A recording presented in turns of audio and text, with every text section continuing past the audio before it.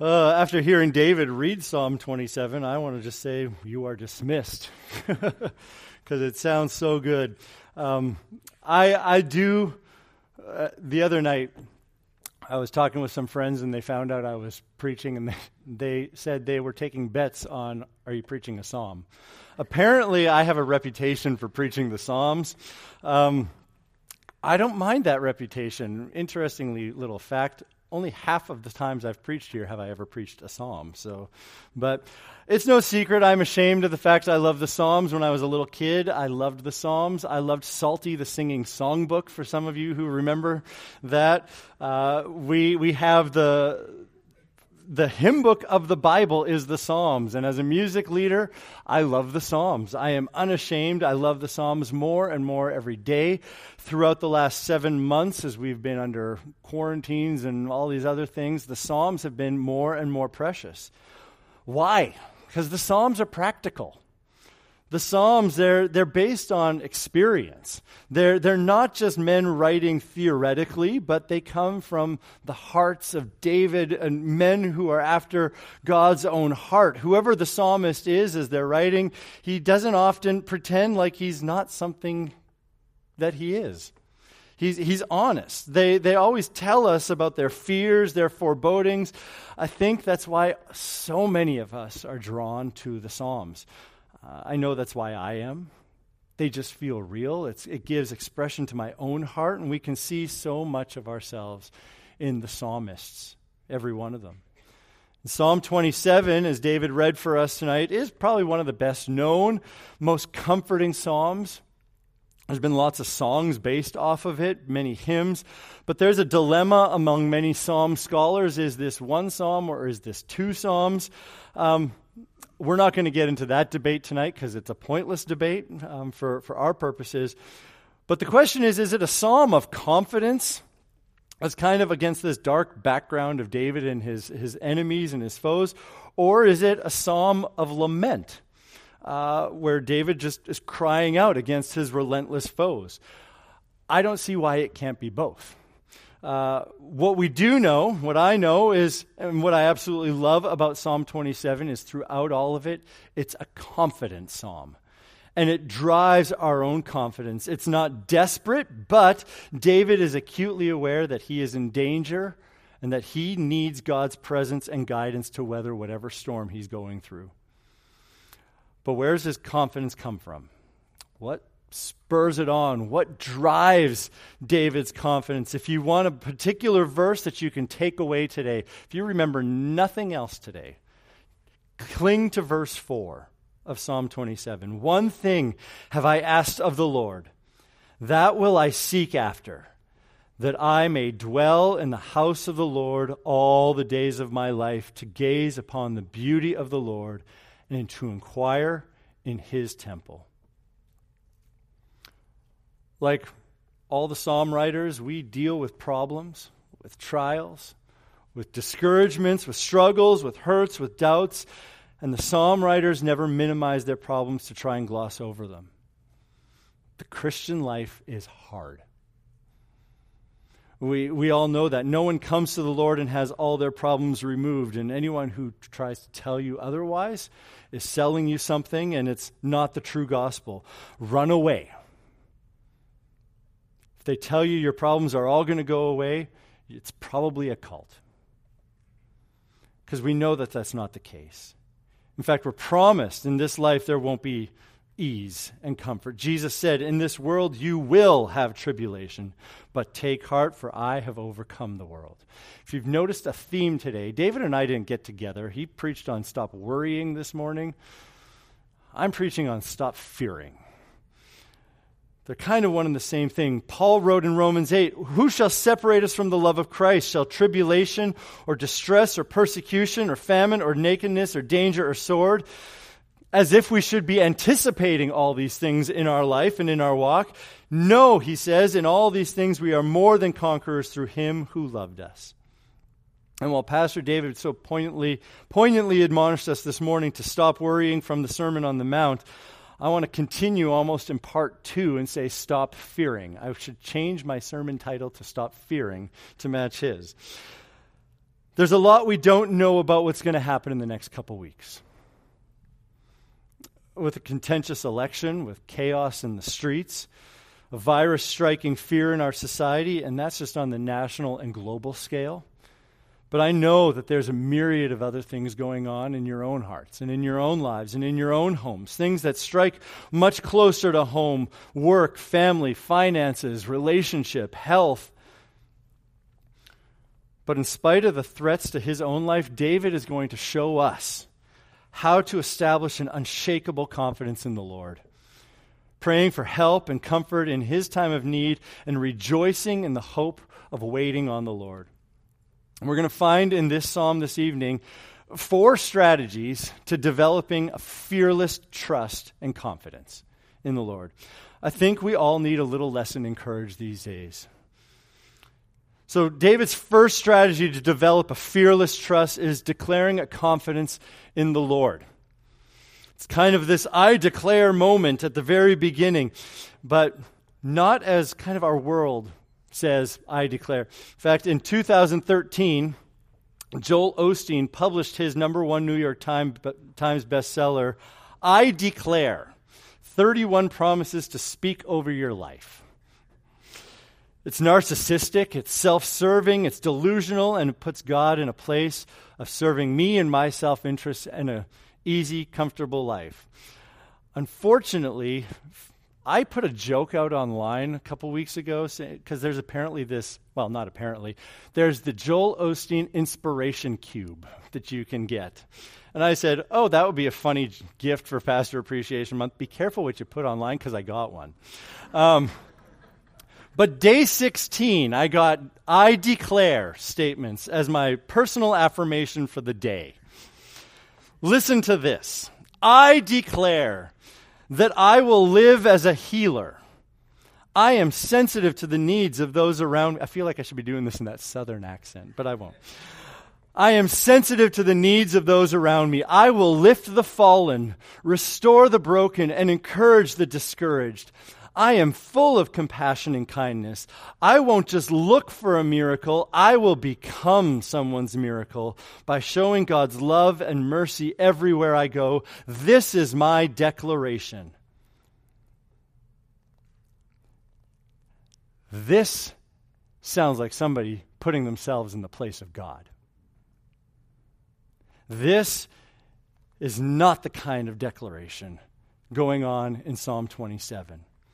The psalmist is not finding confidence in and of himself, and neither should we. David begins Psalm 27 with the declaration of who God is.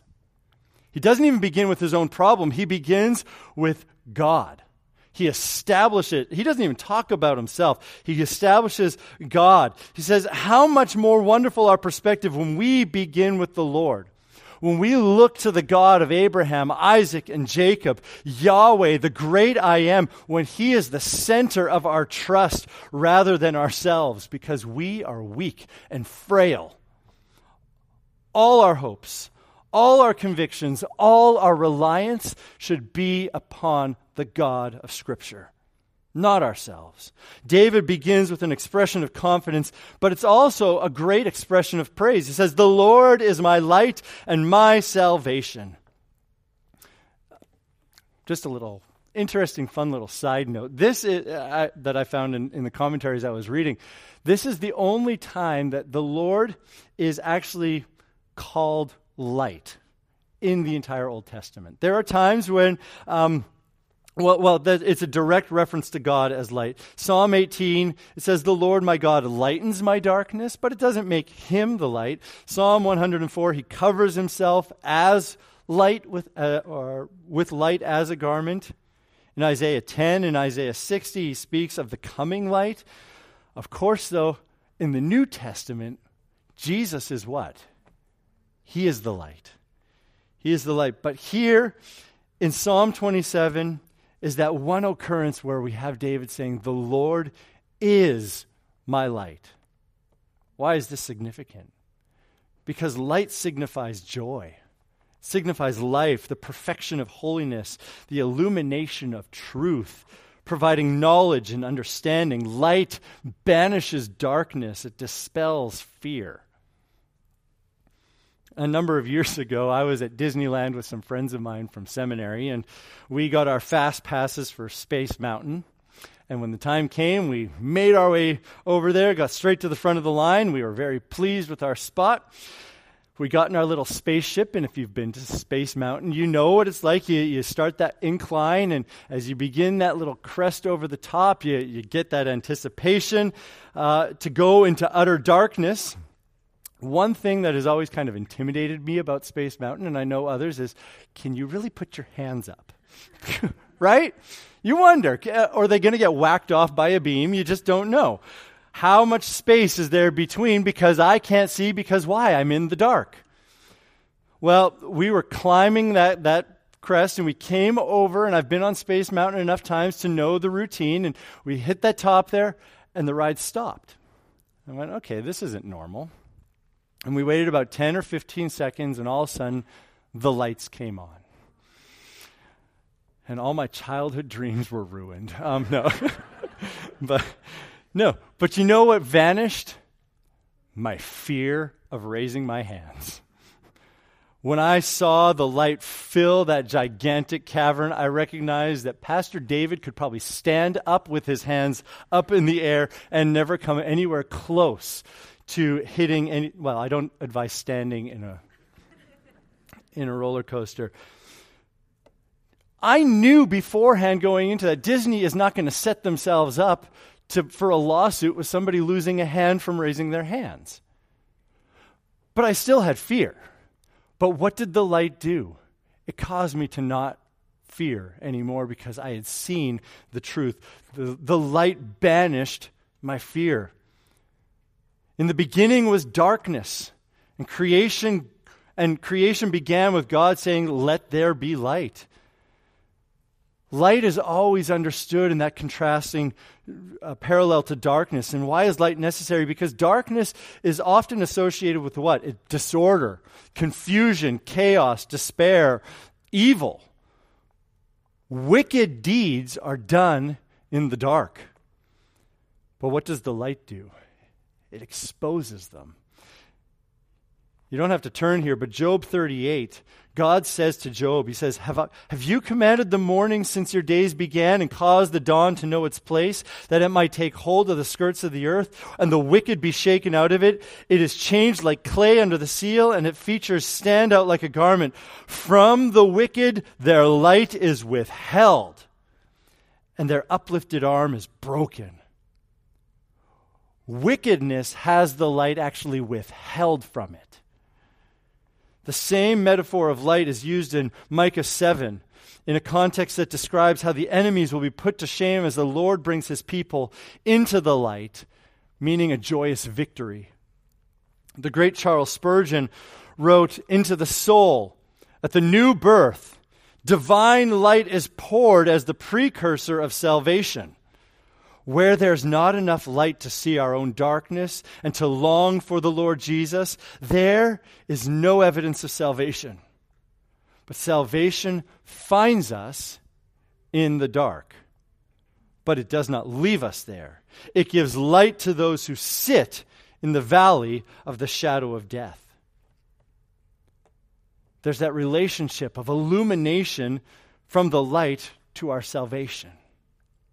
There's a need of light breaking into our darkness if we are to be saved. In fact, today is Reformation Sunday, although we're going to celebrate it next week, as I've said before. The whole premise of the Reformation was this phrase called "after darkness, light, post tenebris lux." The Lord doesn't just merely give light, though. It says here that he is the light. He doesn't merely give salvation. He himself is our salvation. That is why David says, "The Lord is my light and my salvation." Again, quoting Spurgeon, "Every light is not the sun, but the sun is the father of all lights." This being made sure is a fact. The argument drawn from it is put in the form of a question: whom shall I fear? a question which is its own answer. The powers of darkness are not to be feared, for the Lord our light destroys them, and the damnation of hell is not to be dreaded by us, for the Lord is our salvation. Of course, when the Lord is our light to guide, our salvation to deliver, and our stronghold in whom we take refuge, as the psalmist says, what have I to fear? David isn't even fazed by the evildoers who come to devour his flesh. He almost shrugs them off. In the following two verses, he knows the enemy will not prevail, even though it looks like they're advancing. Their purpose was to annihilate him. It says to eat up my flesh. This graphic way of referring to their slander and their accusations, you've probably felt that feeling. When someone's out for your destruction, is relentless, is tearing you down, you say that it just eats away at you. But what is David's response? He kind of shrugs his shoulders and goes, it's they who are going to stumble and fall. He doesn't even allow himself to be disturbed. He is so just rock solid in his stronghold. Why? Because the Lord has been his help in ages past and most assuredly will be in years to come. Even if war were to rise, even if then he would be completely confident. It says literally, in this I trust. David's fearless trust. He begins with that confident, declaring his confidence in the Lord. But the second strategy that he has is desiring the presence of the Lord in verses 4 through 6. We all have a desirable place that we like to be. What's your most desirable place? Is it a tropical island? Is it the Canadian Rockies, because they're the most majestic place in the entire world? But I'm not biased. Is it on your couch with a book? Is it at the Thanksgiving table? Is it at Disneyland, which has been shut down forever and a day? What's the most desirable place for you to be on the planet? Where does your heart long to be? Where do you long to go? There's one place David desires to be above anywhere else on this earth. Think of it. Even though armies are encamped and wars rise against him, it's not behind a walled fortress. He's not saying, put a wall around me. His desire is to be where? In the sanctuary. To be in the tabernacle. To be where he can behold the glorious Lord and find a place of safety and a chance to worship. He's not looking to escape his reality. He's not looking to become a hermit. He has a singular purpose in all his life. One thing I ask. He finds the best answer to distracting fears is to behold and to inquire. He has this preoccupation with God's person and God's will. He's one thing I ask. His priority is all within that purpose, is the essence of worship. It's to be discipled by the Lord and all that comes with that. This sounds even a little bit like Psalm 23, which ends with David saying he wants to dwell in the house of the Lord forever. The difference here, though, with Psalm 23 to Psalm 27 is in Psalm 23, when he says he wants to dwell in the house of the Lord forever, he's talking about heaven. That's not the case here.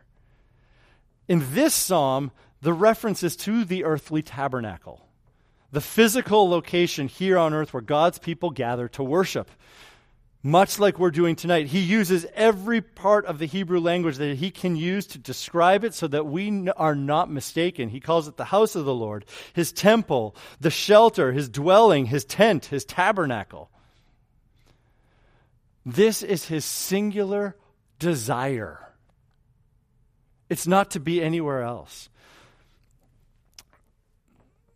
I want to say something. I might get in trouble for this by some of you. Actually, no, I'm preaching to the choir here, so I don't think I'm going to. But I want to say something that Pastor Steve says often, but it bears repeating. You know, like when parents, you say something to your kids, but the teacher says it, and all of a sudden they listen, and you've been saying it for years.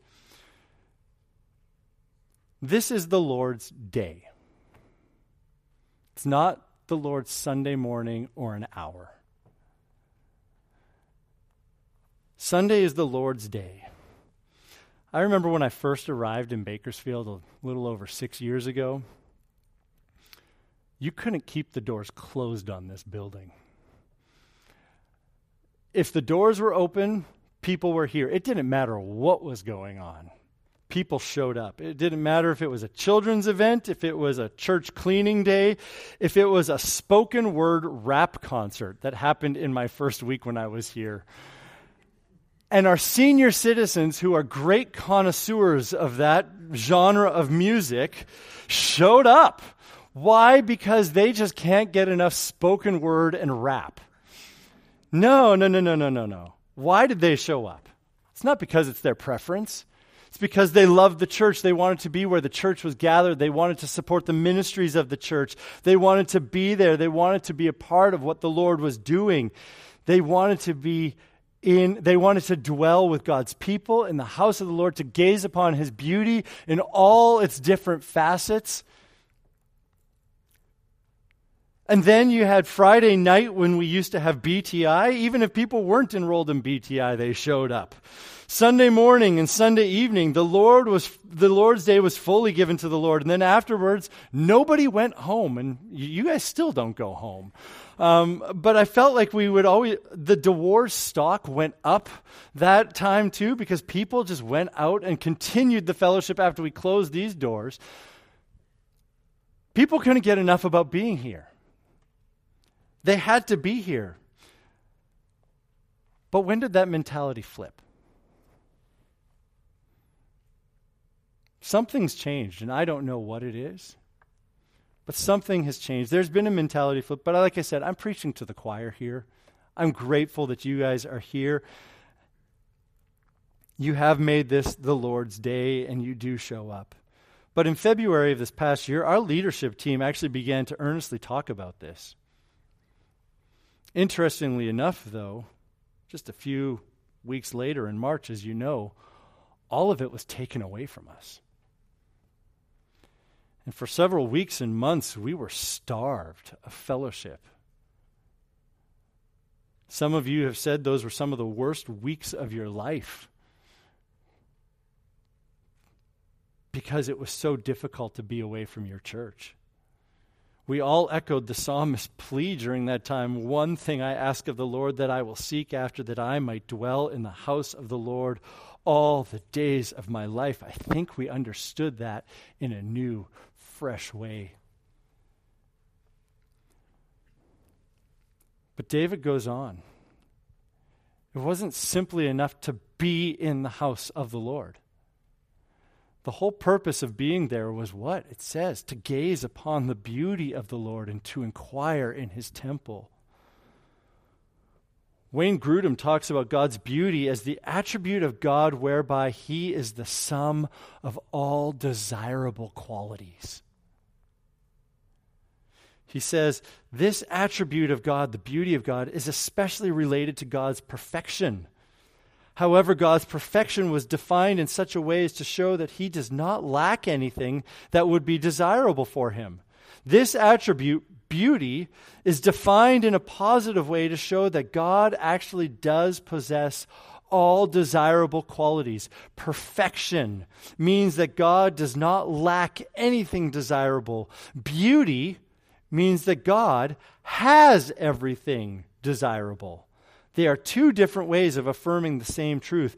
David wants to gaze upon the beauty of the Lord. Why? Because God embodies everything that is desirable to him and everything that should be desirable to us. So gathering with the body of Christ is more than the joy of fellowship with the body of Christ. We come to gaze, to see the beauty of Christ when we are in his house. We can't gaze on anything else or set our sights on anything more lovely than him. We've all heard the expression that beauty is in the eye of the beholder, but there's an undeniable beauty in the Lord that no one can deny. Our hymn of the month a couple months ago, gaze on the Christ, our sacrifice. An altar made of wood, behold the Lamb, the worthy Lamb who bought us with his blood. That's what we gaze upon. But I think a verse that's more poignant, that demonstrates this gazing beauty, is from the hymn, "The Sands of Time Are Sinking." It says, the bride eyes not her garment, but her dear bridegroom's face. I will not gaze at glory, but on my King of grace. Not at the crown he giveth, but on his pierced hand. For the Lamb is all the glory of Emmanuel's land. Want to know how to get rid of fear? Come to the house of the Lord. Find safety in the house of the Lord. Gaze upon his beauty. Meditate on him day and night with the people of God. And as the old hymn says, the things of earth will grow strangely dim in the light of his glory and grace. Why does that happen? Why do the things of the world grow dim? David's clear, for he, God Almighty, will hide me in his shelter in the day of trouble. We have this picture of like a mother bird hides her young under her wings. What harm can come when he conceals you under the cover of his tent? This is the tabernacle. Remember the tabernacle. Remember that no one dared to enter into the holy place of the tabernacle under pain of death. David's saying, hide me in there. Because if the Lord has hidden his people in there, what possible calamity can come in? The Lord has hidden me in his shelter in the day of trouble. But of course, we can't live in this building. I mean, sometimes we who work here feel like we do, but we can't live in this building all the days of our life. We have to go out into the world, but you don't need to reserve your praise for Sunday. I hope you don't. I hope you're making those connections throughout the week. I hope that you're singing the songs of praise throughout the week. I hope holy, holy, holy rings in your house throughout the week, in your car. Do the songs that you sing remind you of the holiness of God in your home? You must have that in your home. It's what keeps the connection with your life in the body of Christ. It's those reminders day in and day out, like David says in verse 6, and now my head shall be lifted up because of this, above my enemies all around me, and I will offer in his tent sacrifices with shouts of joy, and I will sing and make melody to the Lord. This is his great desire. If God grants the psalmist one request to dwell in the house of the Lord, then he will triumph over his enemies. He is confident of that. And as he anticipates that victory, he's resolved to offer sacrifices of praise. It's going to be accompanied by singing and making music. It's going to be a celebration. If you want to be fearless and courageous in this crazy world we live in, live your life in the church. If you're nervous about the upcoming election, look to the King of Kings. If you're nervous and anxious about a virus, meditate upon the great physician, the one who made your body and formed you in your mother's womb. Are you distraught about your financial circumstances? Sing for joy to the one who's provided all you need for life and godliness. Your hope in life and in death. Not just your hope on Sunday. But why is it your desire to be in the house of the Lord all the days of your life? But is it your desire to be in the house of the Lord all the days of your life?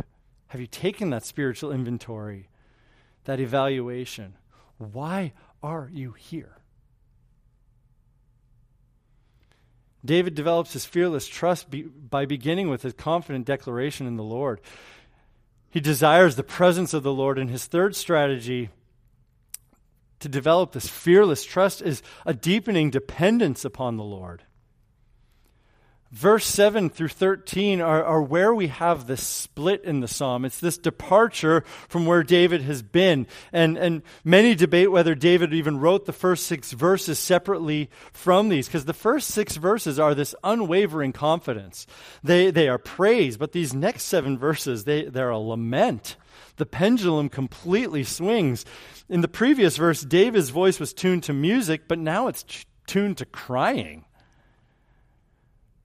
So many of the Psalms, when we read them, what we see is they start with lament and go to praise. This one is the reverse order. But because of his confidence in the Lord, David is able to offer a bold prayer of help and guidance in his time of need. He's able to pray a prayer for the Lord's continuous presence. He begins with this general petition for God to hear his voice when he calls, to be gracious, to answer me. He's bold and confident as he seeks God's face. To seek God's face is to petition the Lord directly. But it's most often found in the context of our worship. We seek this we see this in 2 Chronicles 11:16. Where it says, "And those who had set their hearts to seek the Lord God of Israel came after them from all the tribes of Israel to Jerusalem to sacrifice to the Lord, the God of their fathers." When we gather to worship, we come to seek his face, something you can't do casually. It requires and involves a complete devotion, and it's something that the Lord does require. The translation here is a little awkward, though. So track with me. When the words "seek my face" are written there, it says, these are the words of God. And as one commentator lays it out, the psalmist has taken them and he's laid them before God to make his appeal more irresistible. It's as if he said, you told me seek my face. My heart takes them and then responds, I seek your face. So it's this, you told me, so I'm going to do it. But notice the important thing is the promptness of it, of David's response. No sooner does God say it than it is done by David. As soon as God says, seek my face, he responds, your face do I seek. He's ready for it. David was anticipating it. He's ready for it. We should all be so quick to respond. His heart is in tune with God's, and so David is prompt. He's all in. He's unreserved. There is no plan B. His dependence is completely unwavering. Why? Because David is looking for the Lord's intervention in whatever this situation he has found himself in. Remember in the first half of the psalm how you get the sense that he's longing for the presence of the Lord in verse 4 so that he'd find favor and protection. Verse 9 begins to spell out a little bit what's going on. David's seeking the Lord's face, and then he says, don't hide it from me. We have for the last number of months had faces hidden from us. It's not pleasant. It's discouraging. We don't like to not see faces. What does it do? It creates suspicion. It creates distrust. I mean, I'm looking over my shoulder at Costco. I've never done that before in my life. The idea of God hiding his face is terrifying. David recognizes that what it would mean that he'd be refused the Lord's blessing and favor in anger. He says, oh, you who have been my help. He's reminding God that he's been his help in the past and that there is no other option for him.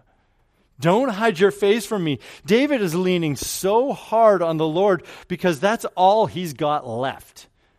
If the Lord were to budge a millimeter David would topple over immediately. You can almost hear David singing, "What have I to dread? What have I to fear? Leaning on the everlasting arms. I have blessed peace with my Lord so near, leaning on the everlasting arms." He's saying, "Lord, don't abandon me. I've got nothing else. If you abandon me now, I'd be on my own, and that would be my destruction. There'd be no light, there'd be no protection, there'd be no stronghold." He's pleading with the Lord. You can hear the desperation in his voice. Do you lean that hard on the Lord,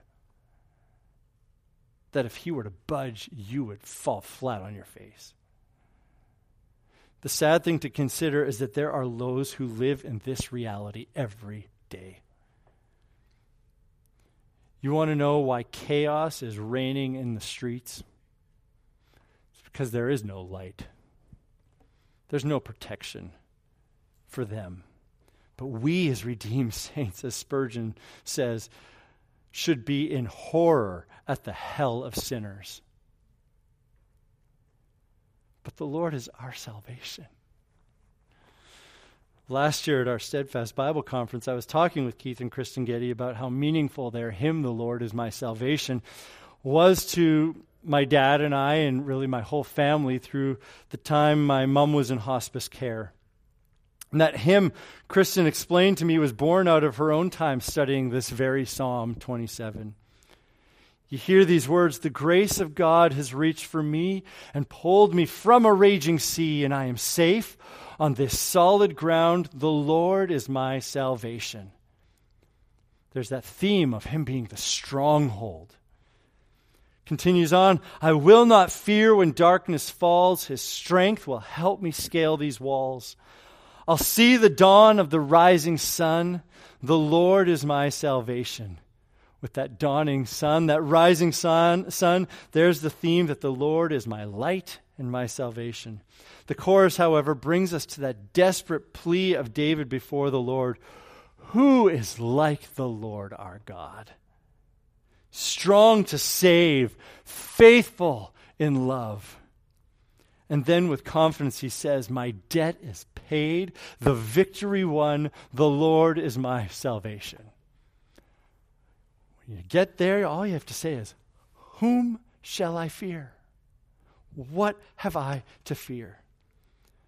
But David continues in his prayer for the Lord's guidance in dealing with these malicious false witnesses that are also coming after him. The assault doesn't stop. In verse 11 and 12, he's simply looking for guidance on account of his enemies. They are constantly trying to find something against him. Spurgeon so eloquently said, "Slander is an old-fashioned weapon out of the armory of hell, and it is still in plentiful use. And no matter how holy a man may be, there will be some who will defame him. Give a dog an ill name and hang him. But glory be to God, the Lord's people are not dogs, and their ill names do not injure them." He continues in his subtle ways, Spurgeon. "It is their vital breath to hate the good. They cannot speak without cursing them. Such was Paul before conversion. They who breathe out cruelty may well expect to be sent to breathe their native air in hell. Let persecutors beware." David is so confident, even in his lament, that the Lord is going to take care of him. And he's going to take care of those who are ruining his name. They're threatening to knock him off. And all he needs is God's protection. David's asking the Lord to keep him on the straight path that leads to life, to not be distracted by these others that are around, that are threatening to kill him. All he needs is God's protection.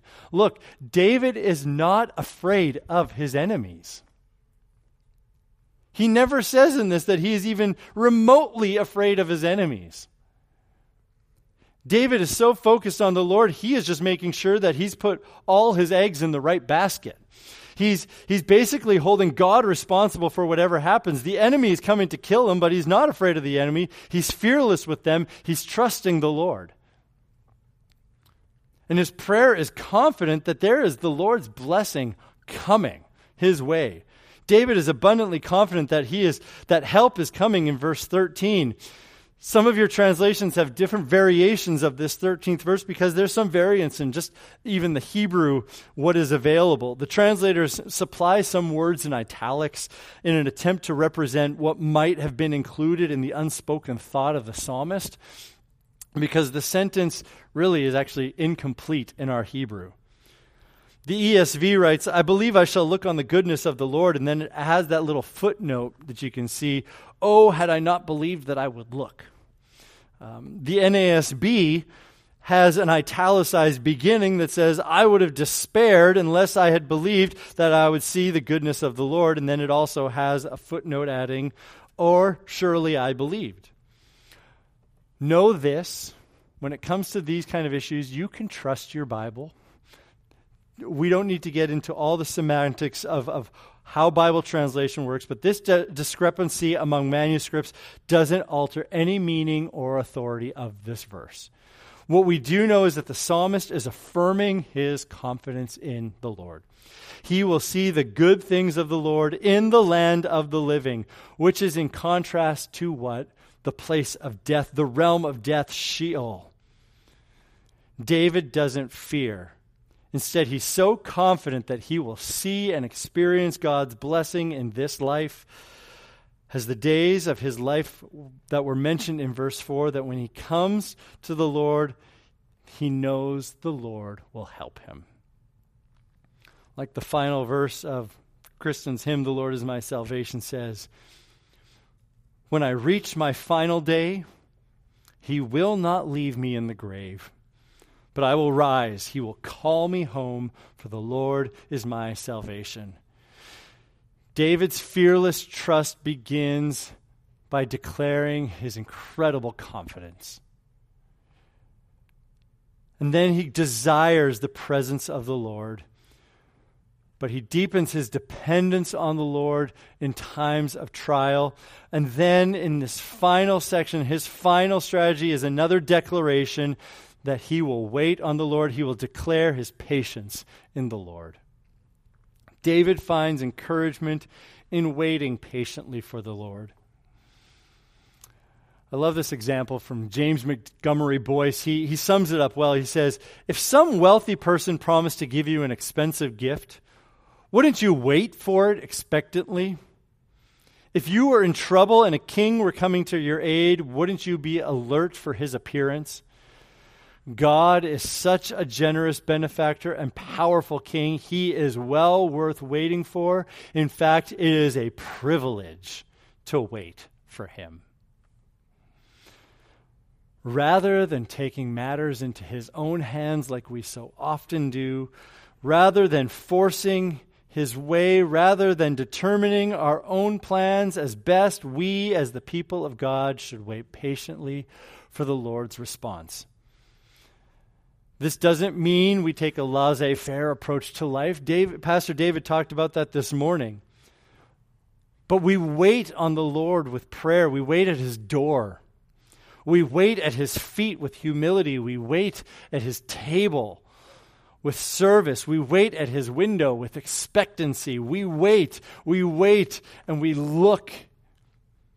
He implores us in our waiting, David does, to be strong and take courage. We are familiar with these words. We've heard them several times in the scriptures. They're reminders when Moses said them to Israel, passing the leadership mantle on to Joshua. David says them to his son Solomon when he was charged to build the temple. Be strong, be of good courage. Be of good courage. This is a soldier's motto. And it should be ours. We have no need to fear. We can be relentless in our trust. Not in man, not in a virus, not all the powers of hell do we need to fear. Let your heart take courage. If you need more examples of those who were strong and courageous, the scriptures are full of them. Church history is full of them. Fox's Book of Martyrs is a wonderful place to go and look for those who were strong and courageous in the midst of trial. Read stories of courageous missionaries. I just looked this week on the Voice of the Martyrs website. And just this past week, there was a story posted. It says this: a Bru community in rural Laos was determined to drive out a group of Christian families that they resorted to drastic measures. This is just this week. They were so resistant to their faith that they were trying to scare them out of the village or to renounce their faith. A Voice of the Martyrs field worker said, persecution began in 2018 when the villagers killed the livestock and crops of all three families. They even planted a bomb in their cooking fire, hoping to scare or injure them. The Christian families are also banned from using the village well.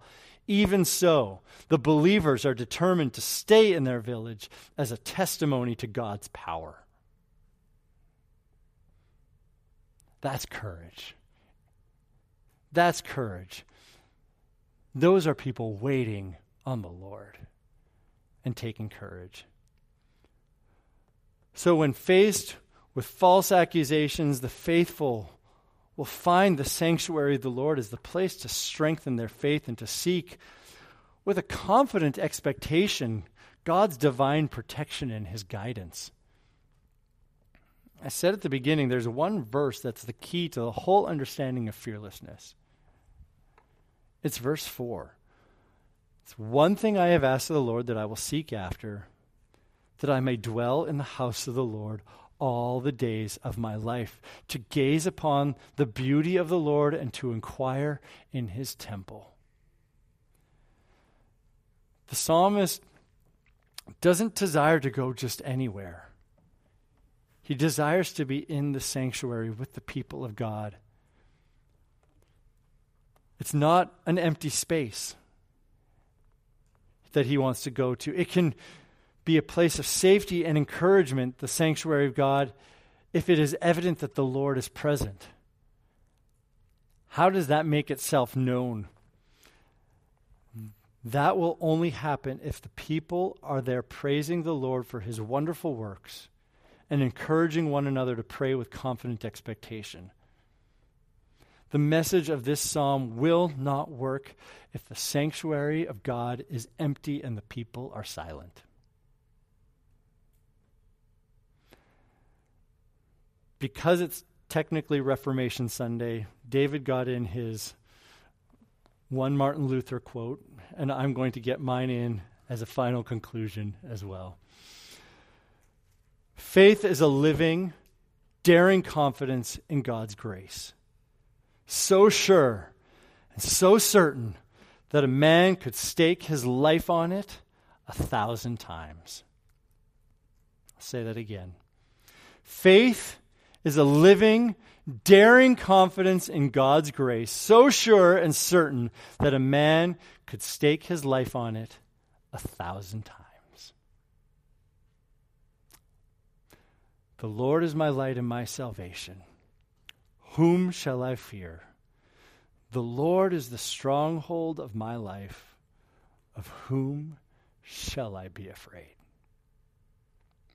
No one. Let's pray. Oh Lord, our rock and our Redeemer, as we sung earlier, our light, our salvation, our stronghold, the one who hides us in the rock, who covers us in his tent, the one whom if you hid your face from us, all would fall apart.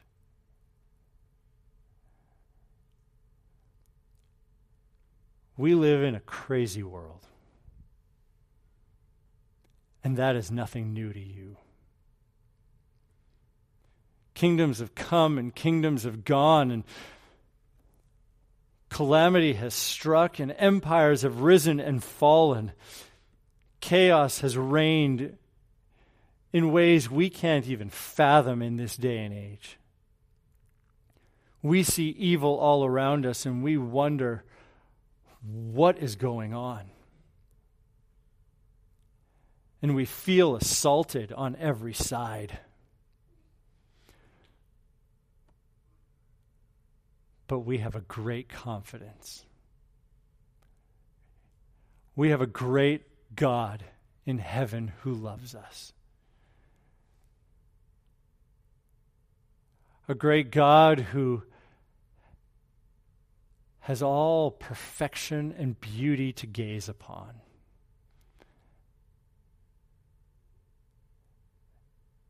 Whom shall we fear if we have you in heaven on our side? May we be bold and confident in all we do this week as we live our life in the body of Christ, even as we go from this place. May we, like David, echo in our hearts that one thing we desire, one thing we ask is to dwell in the house of the Lord all the days of our life, and to gaze upon your beauty, Lord, and to inquire in your temple. If that isn't our heart's cry, we pray that you would make it our heart's cry, that you would lighten and illuminate those dark recesses of our heart that need your illumination, so that all we desire we find in you. May this be our prayer tonight and through the rest of our lives. In Jesus' name we pray. Amen.